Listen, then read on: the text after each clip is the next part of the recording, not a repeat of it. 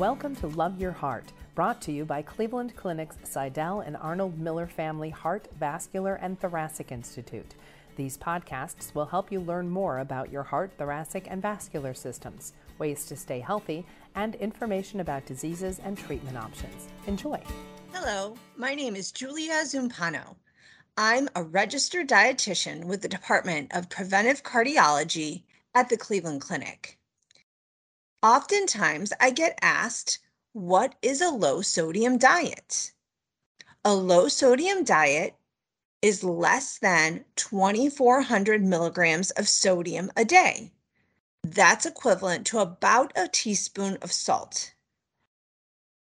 Most heart patients need to restrict their sodium to even less than this. No more than 2,000 milligrams of sodium is recommended for some patients with high blood pressure or congestive heart failure. The first step I suggest my patients take is to eliminate any salt they're adding to their diet. Also, avoiding any seasonings that contain salt, such as garlic or onion salt, meat tenderizers, or any high sodium condiments, such as soy or teriyaki sauce.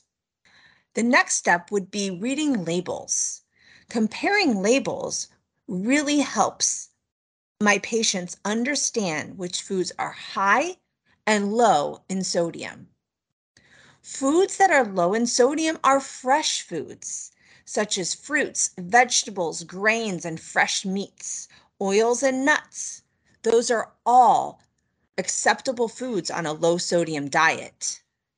High sodium foods are processed foods, such as processed meats, processed cheeses, box prepared side dishes, snack foods, frozen foods, and most foods eaten out. Keep in mind that our taste buds can change over time. A low sodium diet may seem bland at first, but the more you follow it, your taste buds will adjust, and foods that you're normally used to eating will taste very salty. A good means of transitioning from a high salt to a low salt diet is to utilize herbs and seasonings, spices, and really enhancing the flavor of your foods with as many spices and herbs and seasonings and low sodium condiments as possible. Keep all these tips in mind when following a low sodium diet. Thank you. Thank you for listening. We hope you enjoyed the podcast. We welcome your comments and feedback. Please contact us at heart@ccf.org. Like what you heard?